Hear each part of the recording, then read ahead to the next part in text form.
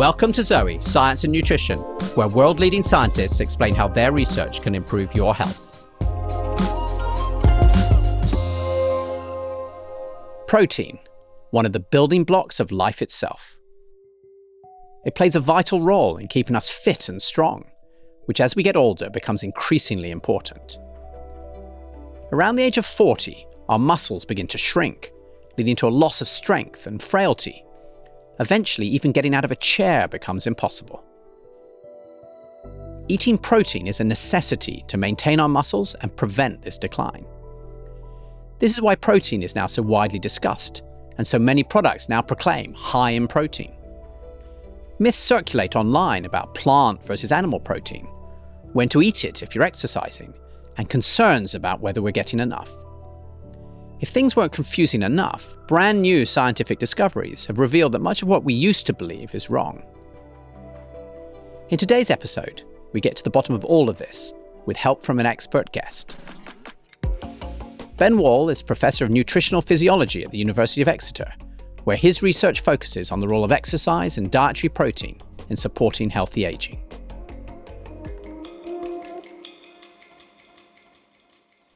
Ben, thank you for joining me today. It's a pleasure. Thank you for having me.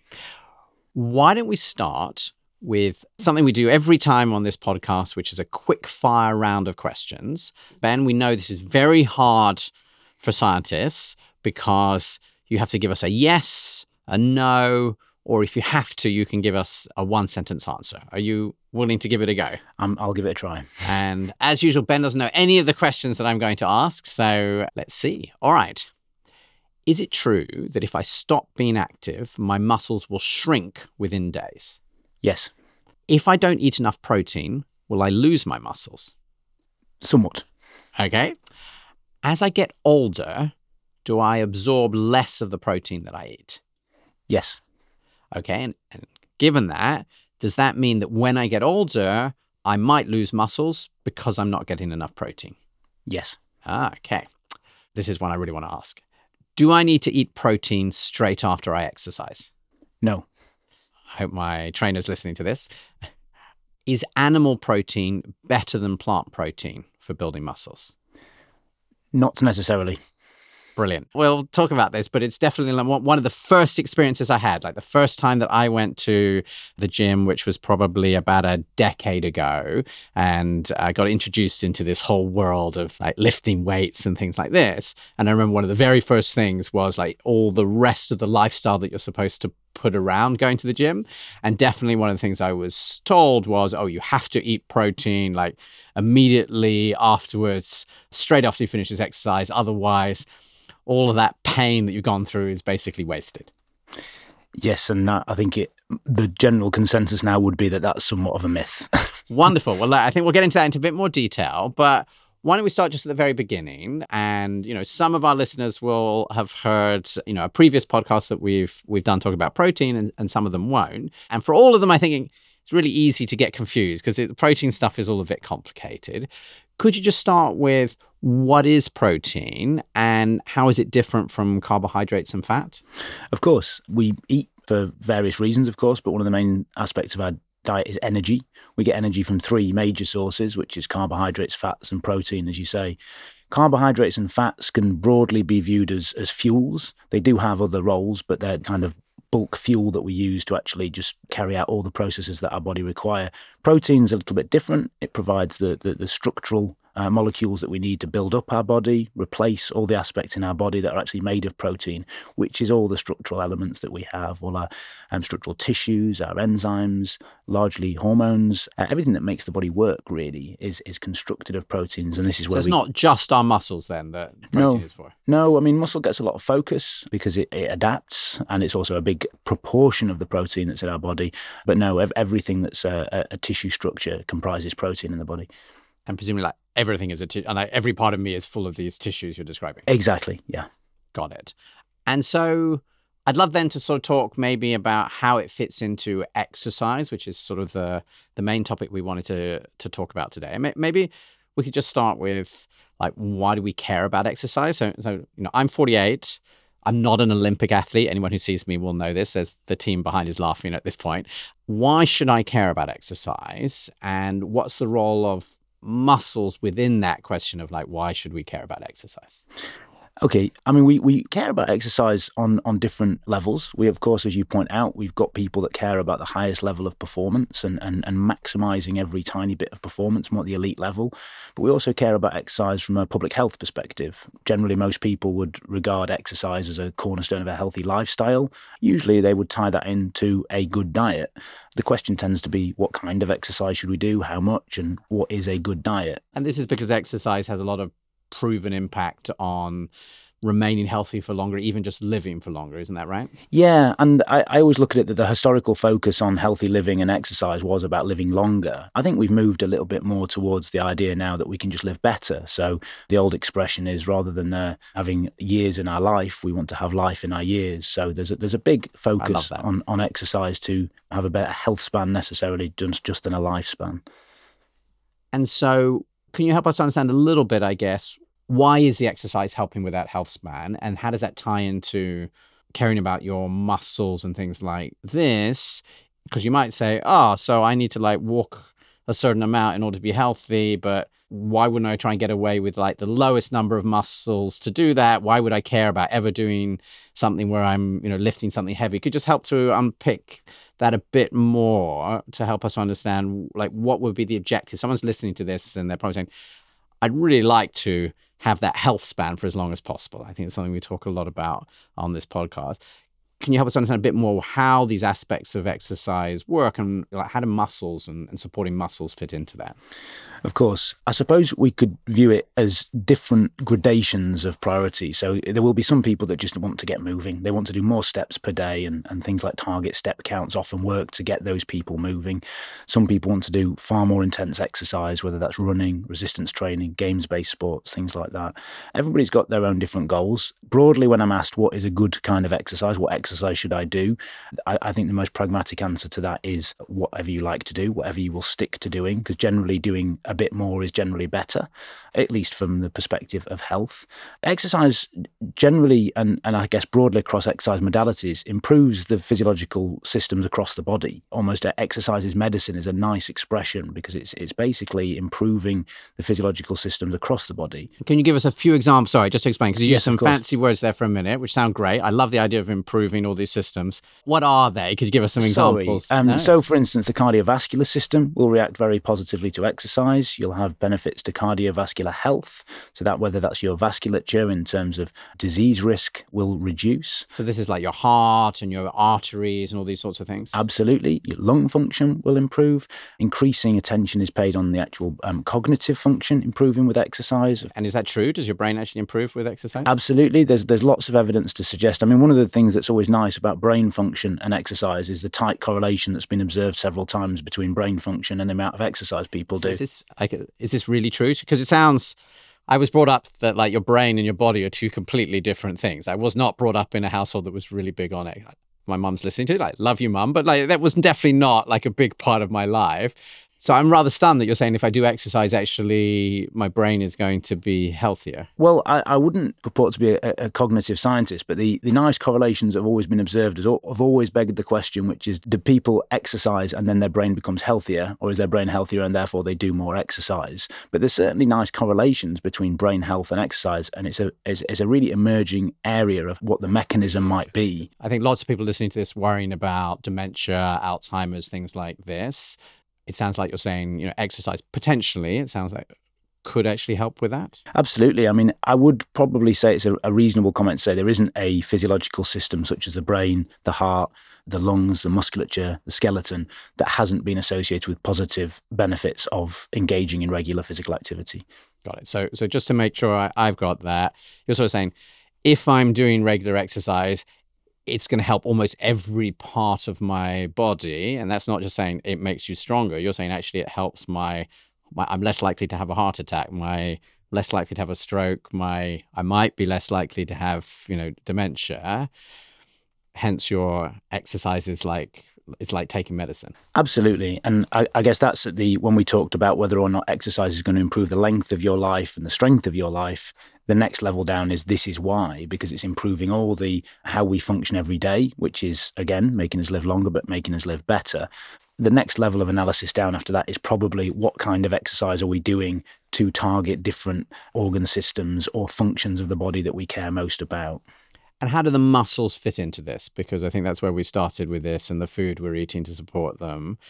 Why do I need to make my muscles any stronger in order to do any of this? There's a very strong correlation between the amount of muscle tissue we have and how strong it is and how well we live, particularly as we get to our older years. So how much we have and how strong it is important, but it's not just how much we have and how strong it is, it's also how metabolically efficient it is.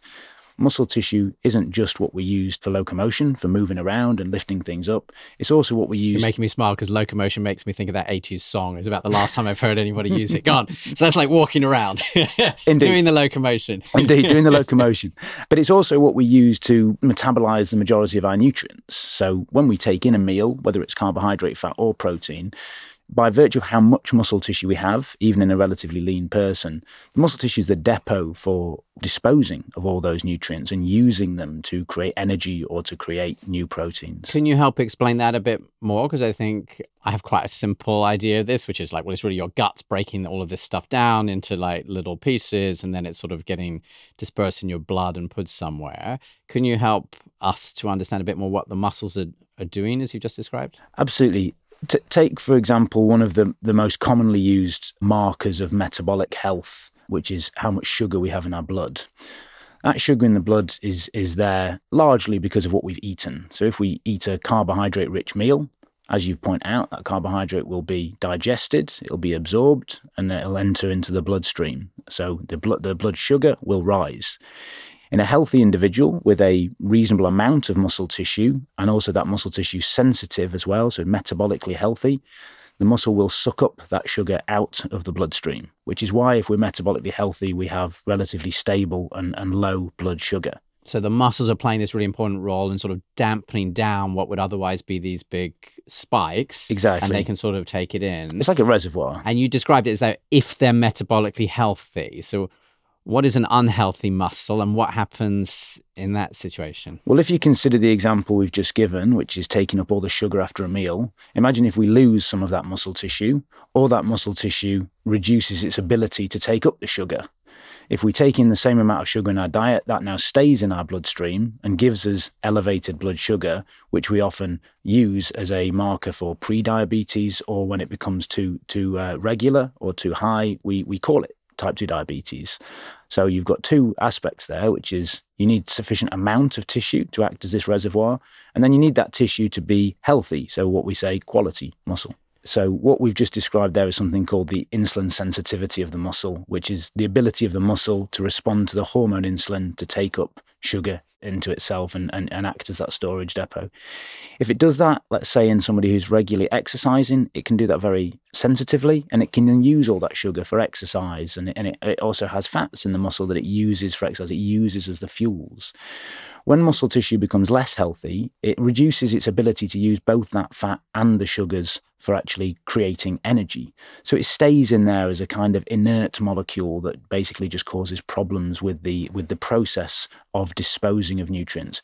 This basically leads to the overspill of having additional fats and sugars in the bloodstream. And this is what we call metabolically less healthy.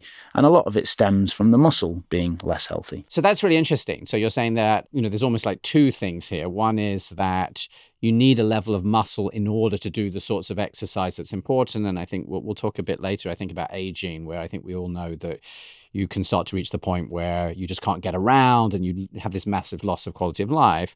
But there's also something here really about the quality of the muscles really affecting health. And that feels like a brilliant point to ask about how we get there, and maybe how does protein fit into this story? You said that protein is important for helping to build all of these different parts of our body. How does the protein fit in and the nutrition fit into this idea of healthy muscles? If you consider what we've just discussed about trying to improve the quality of muscle tissue, we often use terms like reconditioning. We want to recondition our muscle tissue, which is quite an accurate term, because if you engage in physical activity now, whether it's going for a run or lifting weights, what will happen in the hours and days following that bout of exercise is you will recondition your muscle tissue. What we generally mean by that is you're going to break down and rebuild up the proteins that comprise that muscle. Relatively slow rate. Muscle proteins turn over like all proteins in the body do, relatively small amount, about 1 or 2% per day. But that still means over weeks and months that you're replacing all your muscle proteins. This is what we mean by reconditioning. The reconditioning that you're going to do will depend on the goal that you want. So we've just talked about increasing insulin sensitivity. If you want healthier muscle that's better at doing that, you want to replace the proteins that make you more insulin sensitive. If you want to be stronger, you want to replace and add the proteins that make you stronger. That's going to come ultimately from meals. So in the hours after exercise, we were going to consume food. So we've got two stimuli there. We've got the exercise itself is stimulating the muscle to rebuild itself, and we've got the nutrition is providing the building blocks and also a stimulus to help it rebuild itself. So it's a synergistic effort between exercise and nutrition to actually recondition that muscle to become better, healthier, stronger, faster. And one of the things that, when I first got introduced to this idea of the gym, as I said, which I'd never understood before, is like, you don't go to the gym and just sort of by doing some exercise, your muscles actually grow. Actually, you're doing this really weird thing where you go into the gym in order to like break your muscles, which sounds really crazy, right? There's not many other things in life where like, I'm going to make this better by going in and like smashing it up. But sort of what I was explaining to me is like, you're going in and you're lifting these things, or you're running, whatever these things are, you're actually like breaking your muscles. How does that fit in with this idea of just the sort of steady, sort of, you were saying 1 to 2% of these things are just sort of turning over? Why do we think it's a good idea to break these? And could you just help me puzzle this one out?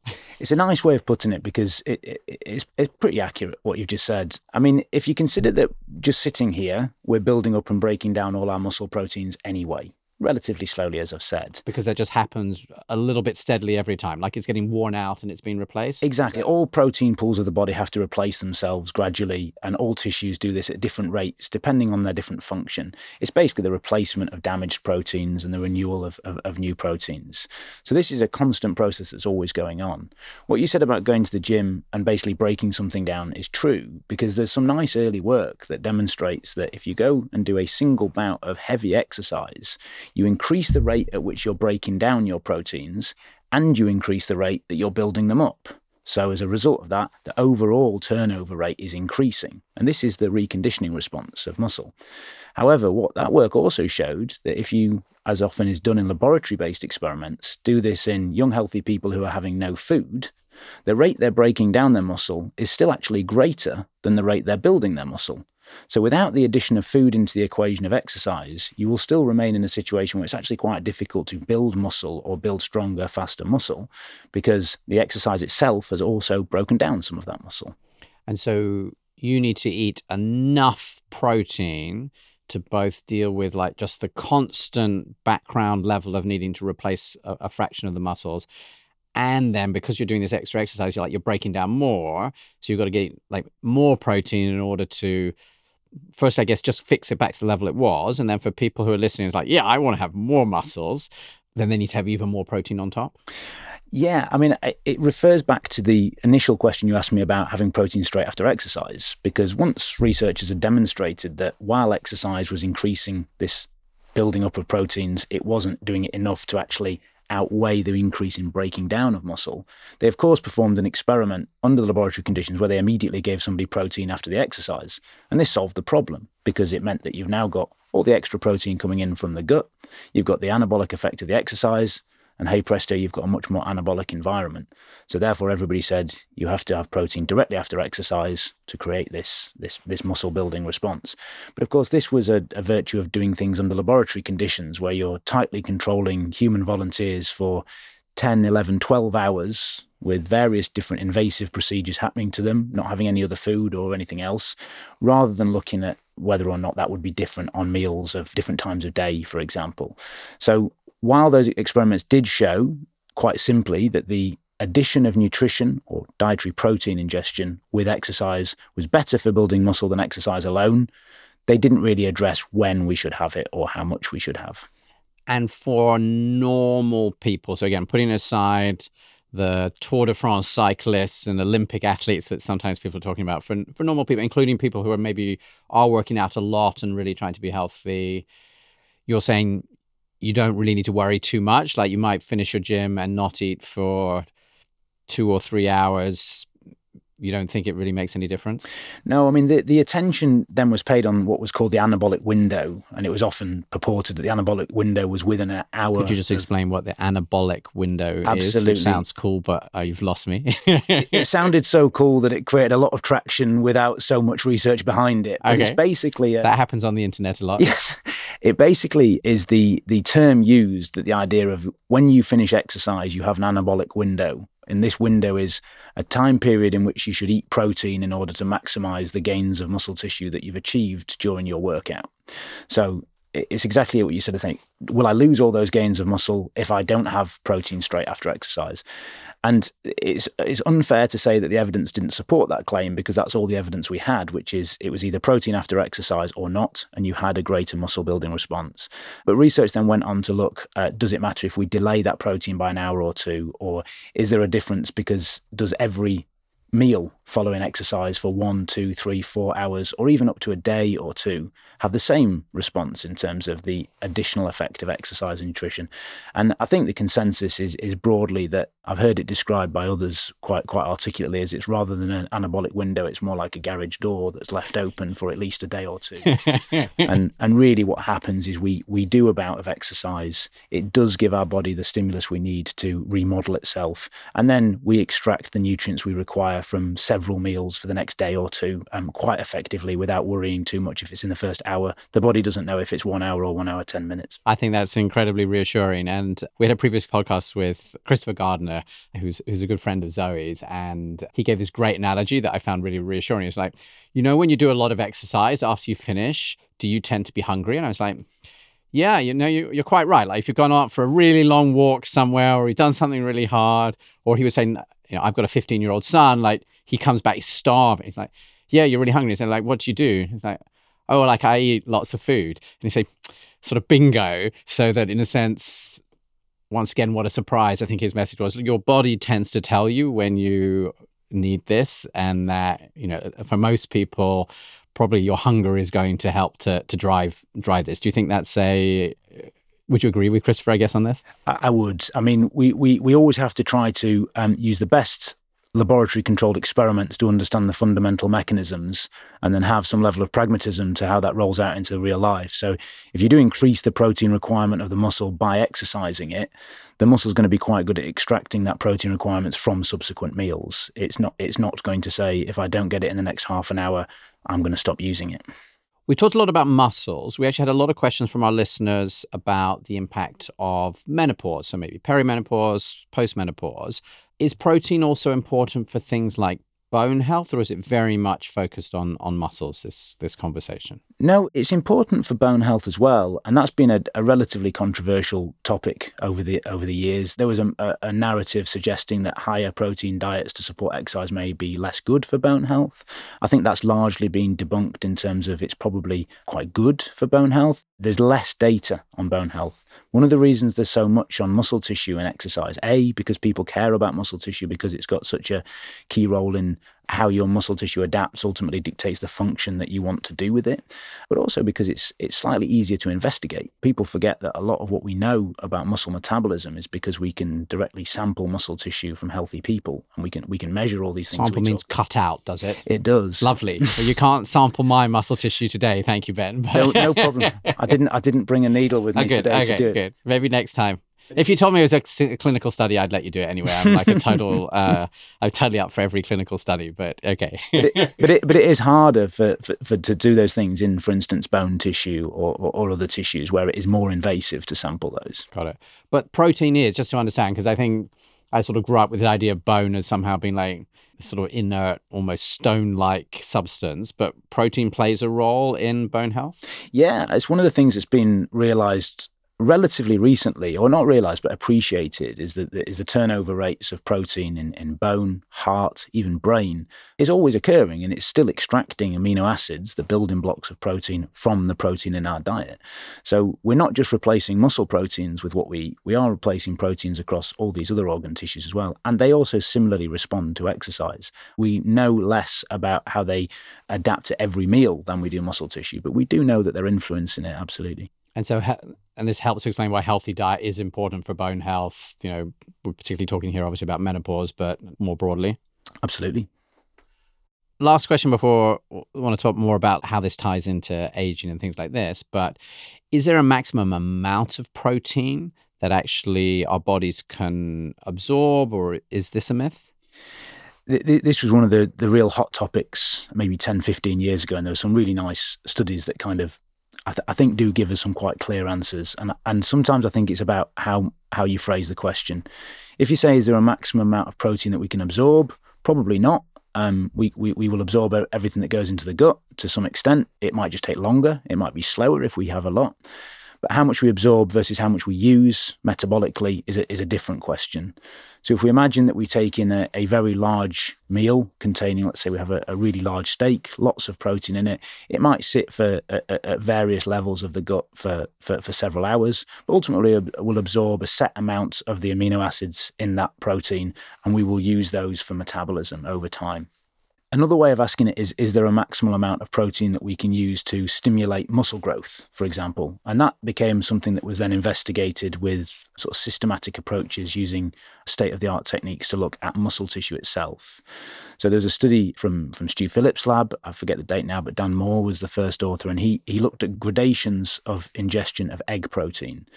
And what he did there is, I think it was 20 grams, you could see there was a maximal response of muscle tissue in terms of this building up, this synthesis response we're talking about. And this was either at rest or post-exercise. If you had 40 grams of protein, you've still absorbed it. It's just not being used to build up muscle tissue. You've reached a plateau there. And actually what you use then is more of the protein is just oxidized. It's used as energy and generally disposed of. So just like extra calories. Extra calories, exactly. And disposed of might mean just eventually stored as fat in your body as well, right? Like just not necessarily disposed of. This is what I discovered from Christopher a few months ago. Absolutely. Ultimately, if you're having excess calories of any macronutrient, you've only really got one place to store them, and that's in fat tissue. Protein can only really be stored in very, very minute amounts in this synthetic response of tissues after eating, and there's no other way of storing protein. So yes, disposed of. That study's also been repeated several times with different proteins, and it's a similar story, which is once you go above 20 grams in a meal, you're not getting any extra muscle building response. The only caveat I would give to that is there's one study recently that showed that you might be able to use a little bit more for muscle building if some of these laboratory-based experiments that only use single leg exercise are using whole body exercise, where all of a sudden you're increasing the protein demands of the muscle across the body rather than just one leg. So there is some suggestion there that it might be a little bit higher than 20, but there will always be a maximal limit that we can use. And can we talk about those numbers just for a minute? Because we had so many questions Absolutely. around this. And what I understood from this podcast we did a few months ago is there's a sort of recommended daily amount of protein. I think it was about sort of 0.8 grams per kilogram of body weight, and that for most people, this was probably sufficient. Is that your view also? But then how does that change for people who are maybe doing a lot of exercise, really trying to build up muscle? And how does that fit with the amount per meal? You just sort of mentioned this sort of 20 grams per meal, because it seems like, well, if you're eating 3 meals a day, that's sort of capping you at 60. That still feels way less than when I went to the gym and spoke to my trainer. I think he was like more like 2 grams per kilogram or something that I was supposed to be eating in order to like maximize the benefit of this new amazing buff Jonathan, which if you see me, you see it hasn't really entirely delivered. So I think there's lots of questions, and I think this pushes people to eat a lot of foods as a result. So I think it's really important. And like, what are the facts? What does the science say? Okay, so the 0.8 grams per kilogram body mass is a recommended daily amount. Without going into too much detail on that, that's broadly the amount we should eat to remain in something called nitrogen balance. So that's taking in a similar amount of nitrogen, which is the only place we take that in is within protein, and excreting the same amount of nitrogen. So that's balance. So basically retaining our tissue as it is. That's derived from nitrogen balance studies, which is by necessity at a whole body level. So it's encompassing all the tissues of our body, and it's by definition encompassing the majority of the population. So it's a very good benchmark amount that we should have to remain healthy. The difference there when we're talking about a recommended daily amount for health is kind of a minimum requirement to maintain health. When we're talking about exercise, what we're generally talking about is trying to optimize something like an adaptive response to exercise. An adaptive response means? With the most obvious example to use here is if the example you just said, you're going to the gym, the trainer's trying to give you exercises to try and increase your muscle mass. So you're saying you need to increase your protein. That's a different question to whether or not this is protein for health. This is trying to, or general health across the body. This is, will having more protein increase the amount of muscle tissue I have? So that's really a slightly different question. It's almost like an optimal versus a minimal requirement for health. When we do this, then we can look at whether or not broadly just consuming more protein is beneficial, even before we look at the amount per meal or the timing. And the answer to that is, but perhaps start with the answer and then explain what way we've come to this answer is, it does. Having more than the RDA does increase the amount of muscle mass we can gain while training, but it's a relatively small amount. The majority of muscle that we gain is a direct result of the exercise and adequate protein in our diet. We can add a little bit on top of that by actually increasing our protein intake. So the first part of that message is, if you're not training hard at the gym, your RDA is just fine, I think you're saying. If you are training hard, or it doesn't have to be just at the gym, I guess, like you could be out walking miles, so you want to get yourself stronger and fitter. I think you're saying you probably do want to be higher. How much higher? Because I think this is where a lot of us have been told these numbers, which are hugely higher, causing us to worry about having enough protein. Like, give us the truth, Ben. I'll start with the resistance training, because there's some clearer answers on this front. Some nice systematic review and meta-analysis type approaches that encompass lots of the studies in this field have generally arrived at a fairly similar conclusion, which is always reassuring in science when different groups come to the same conclusion. But really, if you push up from that 0.8 grams per kilogram body mass per day up to 1 or 1.2, all the way up to 1.6, you generally get slightly better outcomes in terms of gains of muscle mass and strength. Beyond 1.6, there seems to be a plateau where no additional benefits are available. A kind of breakpoint analysis will show you that. So really, that's I would say you can find a lot of papers, recent papers now, that will generally agree that about 1.6 grams per kilo is going to give you the maximal benefit that you can expect from additional protein in the diet on top of training per se. The answer, when we want to actually refer to something that's different than just gaining muscle, but for instance, what we discussed before, the reconditioning of muscle tissue with, for instance, more endurance-based exercise, is a little bit more complicated. Similar to lots of things, endurance athletes, they use a lot of energy, so they consume more food, so they automatically consume more protein. It may well be that it's rather similar. The nitrogen balance studies do suggest that endurance exercise pushes up the requirements of protein close to 1.6 or even higher, just because of the additional caloric use. You still use some of that protein while doing exercise. But I think this is quite an exciting area that's going on now, because there's a lot of people using more modern approaches to actually look at whether or not the requirement for protein during exercise and the requirement of protein to push adaptations associated with endurance exercise in the muscle, making it more energy efficient, can actually benefit from that additional protein. I would say that's a less clear answer than I can give you on the 1.6 for resistance training. So I think that's a really important point. This came up in a previous podcast. I think it was looking at American and British data and suggested, the RDA, like the recommended amount is this 0.8 per kilo.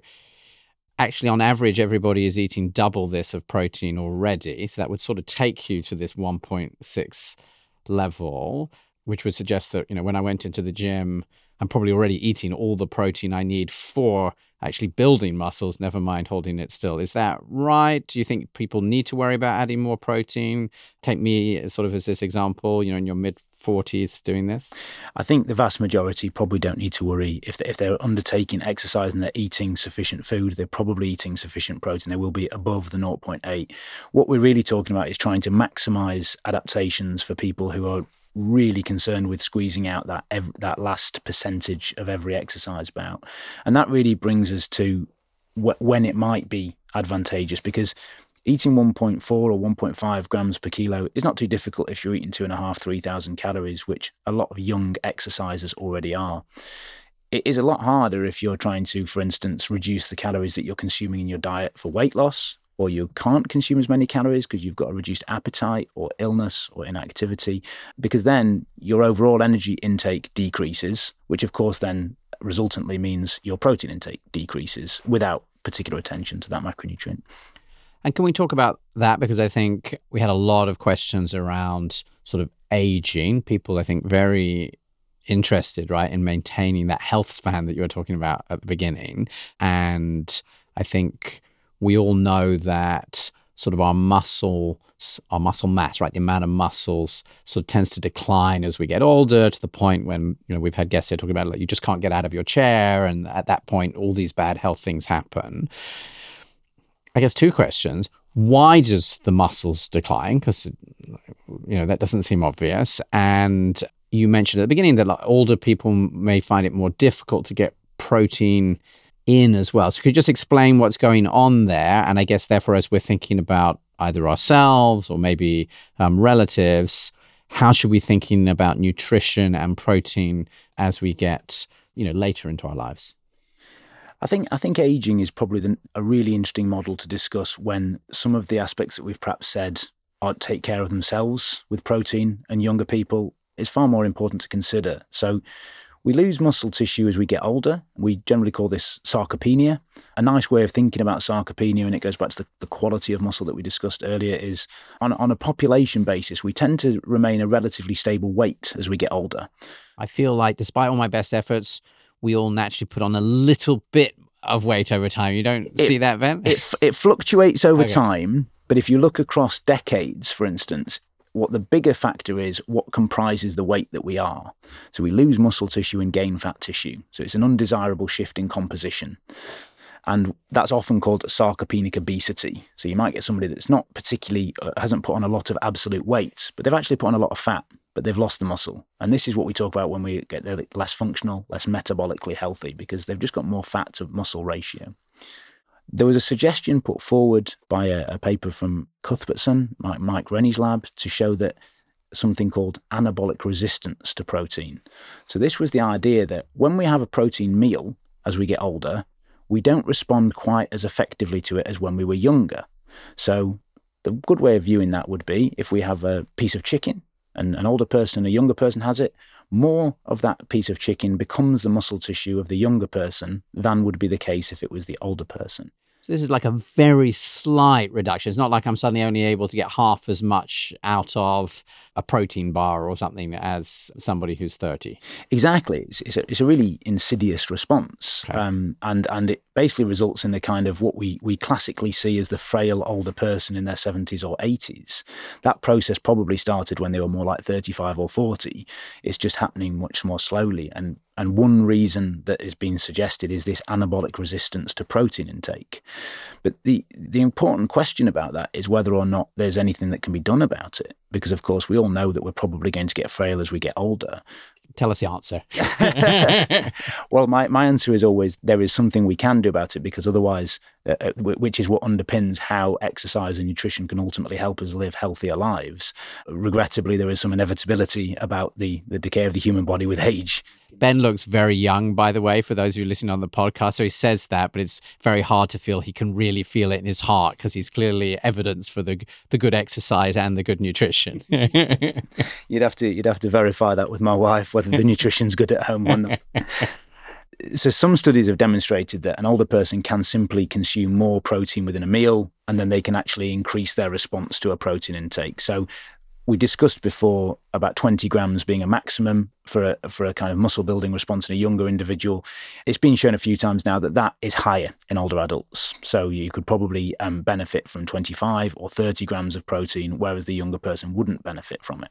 And how, because there's two parts to this, I think, right? So one is that you may well just not be doing as much exercise as you're older than certainly you were probably when, I'm thinking about my 15-year-old who's currently at this point where like there's a lot of exercise in his day, which is already not true for me unless I make it happen. And then there's also, I think you're saying, sort of declining appetite. So you're just eating less food. Is it a combination of the two that is leading to sort of this loss of muscle? Can you fix it just by eating more protein, or do you have to lead with the more exercise and then the nutrition is on top? It's a great question. I mean, in some respects, some people have tried to take the real extreme stance of saying we don't decay because we get older, we decay because we get less active. Because, of course, the two go hand in hand, as you have just pointed out. And we can certainly, this anabolic resistance that I speak of, which we can detect just in populations that are 30 years apart, we can detect in 2, 3, or 4 days if we just immobilize the leg of a healthy individual. So what I mean by that is if we measure the anabolic response, the muscle building response to a meal, in a young, healthy individual who has walked around with one leg in a cast for a few days and the other leg not, so we isolate the variable of activity, nothing to do with age, we see anabolic resistance straight away in every individual we look at. And just to make sure that I've understood, anabolic resistance mean like somehow the leg that was in this cast just can't use this protein successfully compared to the other leg that's still been walking around. Precisely. We actually showed a few years ago that from a meal of 20 grams of protein, 40% less was used by the immobile leg compared to the mobile leg. So coming back, I guess, to my question, can you fix this just by eating more protein, or really you need to exercise and the protein is secondary? The exercise still becomes paramount. So the other thing that an older person can do is perform a bout of exercise. And performing a bout of exercise basically sensitizes the muscle to the amino acids, the protein in the diet. So it makes the muscle respond a little bit more youthfully, if you like.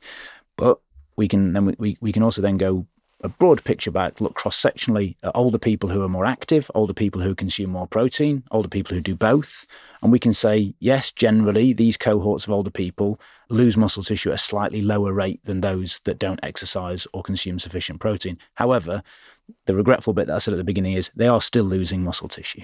And if I try to pin you to the ground, which I know scientists hate to do without really all the data, and you were saying like, I want to make sure that I don't have this muscle loss because it's really going to affect the health that you were describing in my brain, in my heart, and all the rest of it. I mean, is this 80% exercise and 20% making sure I'm getting enough protein? Is it 50-50? Like, how much of those two should I be worrying about as I think now about like my action? Somebody's listening and thinking, what do I need to do? Is it to go and eat more chicken, or is it to like go for a walk? I would say it's 80% upwards on the physical activity side. We see that the consuming protein becomes less and less effective as we become less and less active. In fact, when we immobilize people, we struggle to pick up the benefits of protein. I'd love, therefore, to come on to sort of this question about where you get your protein. And I think that we're living currently in this environment where there's this enormous amount of advertising about, ultra processed foods that have all of this protein. And I was thinking about, those bars that say 10 grams of protein added, or people thinking about, I need to have like some sort of shake with whey powder in it in order to get the protein that I need. I think everything that we've learned through this podcast makes me feel very negative about those sorts of foods, but they do have lots of protein in it, right? So very high levels compared to most foods. How would you think about them?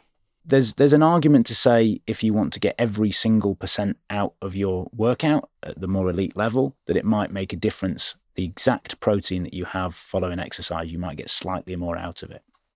If we step back slightly and look at all the protein that we consume across a day, this tends to pale into insignificance compared to just getting sufficient protein for your goals, whether that's training or whether that's living a healthy life as we get older. An important point of view there is the pragmatic view, though, because we've just discussed older people maybe have a slightly increased requirement for protein for muscle health, but that's concomitant or in parallel with the idea that they might eat less or find it harder to eat more. So there's a role then for how much protein is just available in foods. So something like chicken, it might not just be that chicken protein's great or whey protein's great. It's just got quite a lot of protein in it. And if you want to get the same amount of protein from broccoli, you've got to eat a lot of broccoli to get that same amount of protein. So there's a level of convenience and practicality to something like a supplement that might be far more important than the actual protein that happens to be in it, for example, being particularly magic. There's a bit on both sides there, Ben. Like, let's say I'm listening to this, I'm just thinking about my, like, actionably what I should do. Maybe take me as an example. So I'm going to the gym 3 times a week. I'm lifting some heavy weights 'cause I'm told that's good for me to help maintain all the health things that you're describing.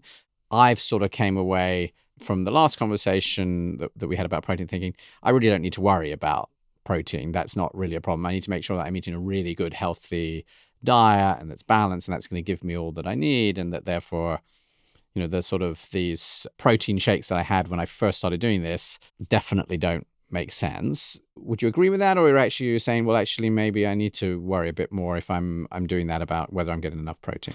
No, I don't think you need to. I mean, if you take the example you give, let's take a real textbook example. You're exercising, you're working, you're using 2,500 calories a day, you're consuming 2,500 calories a day.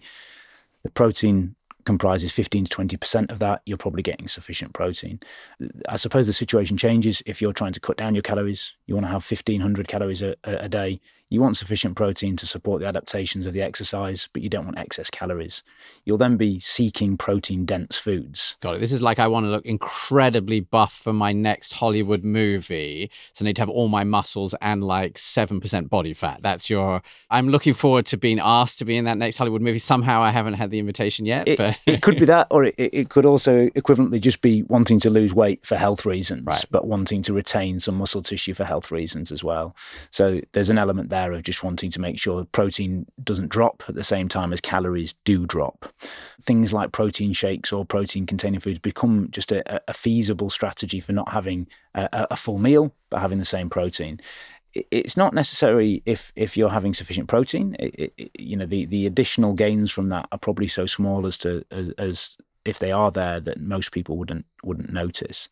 I think the interesting element there is if you want to replace something like meat proteins with non-meat proteins. I was going to say, I'd love to talk about, because I think one side is the ultra processed. I don't think many people listening to all of these podcasts will be very excited about that. I think lots of people are really interested to understand plant versus animal protein. You're talking about whey, right? That comes ultimately from dairy, doesn't it? So what does the science say about plant versus animal? We had lots of questions around this.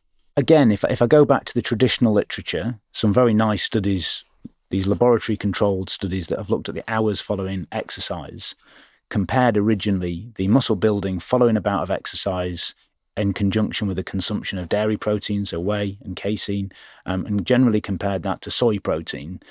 Soy protein was generally lower in some of the essential amino acids that we think are important in muscle building, and in line with that, they showed a lower muscle building response. Largely following these studies, there was the narrative, therefore, that if you want to go to a gym and build as much muscle as possible, then you've got to stick with the animal proteins. And I think that we've probably moved from that narrative now in the current literature, because we now have studies on more divergent protein sources from plant origin. So rather than just eating this one plant from protein, you're now saying like lots of different plants with lots of different mixes of exactly amino acids. Because one of the main criticisms of a plant protein would be that it might be lower. You can use the word deficient, but at least lower in key amino acids. That's definitely true. The question is how consequential that is when we think that we actually multiple plant-based proteins from different sources, complementary proteins, if we, again, coming back to the idea that we are getting sufficient protein. The studies more recently now looking at that more consequential question, which is if I'm getting sufficient protein and training, does it matter where it comes from? Generally show, no, it doesn't matter. We recently published a paper this year demonstrating that people training 5 times a week, very, very hard, intense training for 10 weeks, they gained about 2.5 kilos of muscle tissue.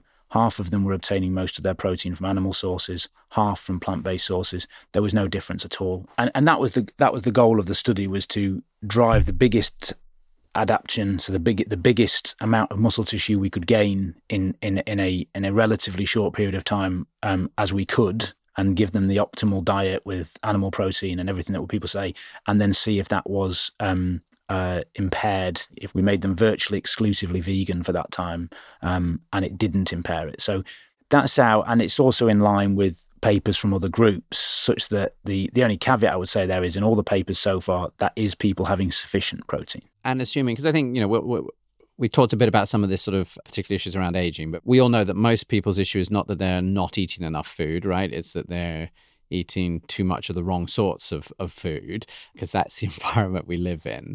Was there anything special about the sorts of plants that they were eating in this study that you did?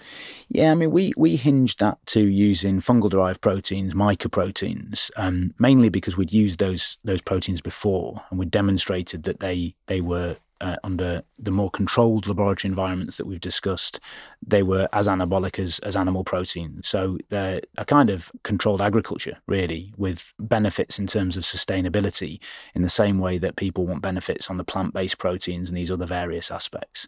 The caveat I always give to this work is it's just a bit harder to feed somebody on relatively high protein diets when you take away animal proteins.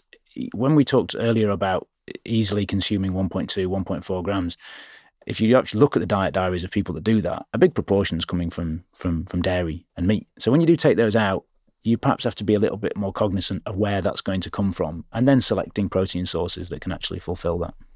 That makes a lot of sense. And I think there's a lot of people listening who may have really cut back meat in their diet, but are actually still having quite a bit of dairy. And that definitely describes my diet, for example. And it's clearly what you're saying is that's really quite easy. If you go to being vegan and you're cutting out all of dairy, then I think it's sort of raising the bar and making sure you're having this healthy, balanced diet. And I know that there'll be lots of people listening saying, I have this fantastic diet doing that. You sort of have to be a bit more thoughtful, am I right in saying that, in order to make sure you're getting the right protein? I think so. I think it's kind of inescapable. You've got to be more thoughtful. But I think what we and others have shown in those kind of papers is it's eminently achievable. Amazing. We were following up on exactly what sort of fermented mushrooms you can have, because I think if Tim will be listening, it's like, it's got all the things he's going to love: plants, fermentation, all the rest of it. Ben, there's many more things that I could ask, but I think we're definitely at time. I'd love to try and do a quick summary of what we covered, and please, let me know if I've got anything wrong as I run through it, if that's okay. Absolutely. Brilliant. So I think we started by just saying exercise is incredibly important, and there's just this new emerging evidence about how it affects all parts of our health. I was particularly excited to hear about this that it may even affect your risk of dementia. It's not just about your cardiovascular health and things like this. Muscles are a really big part of this.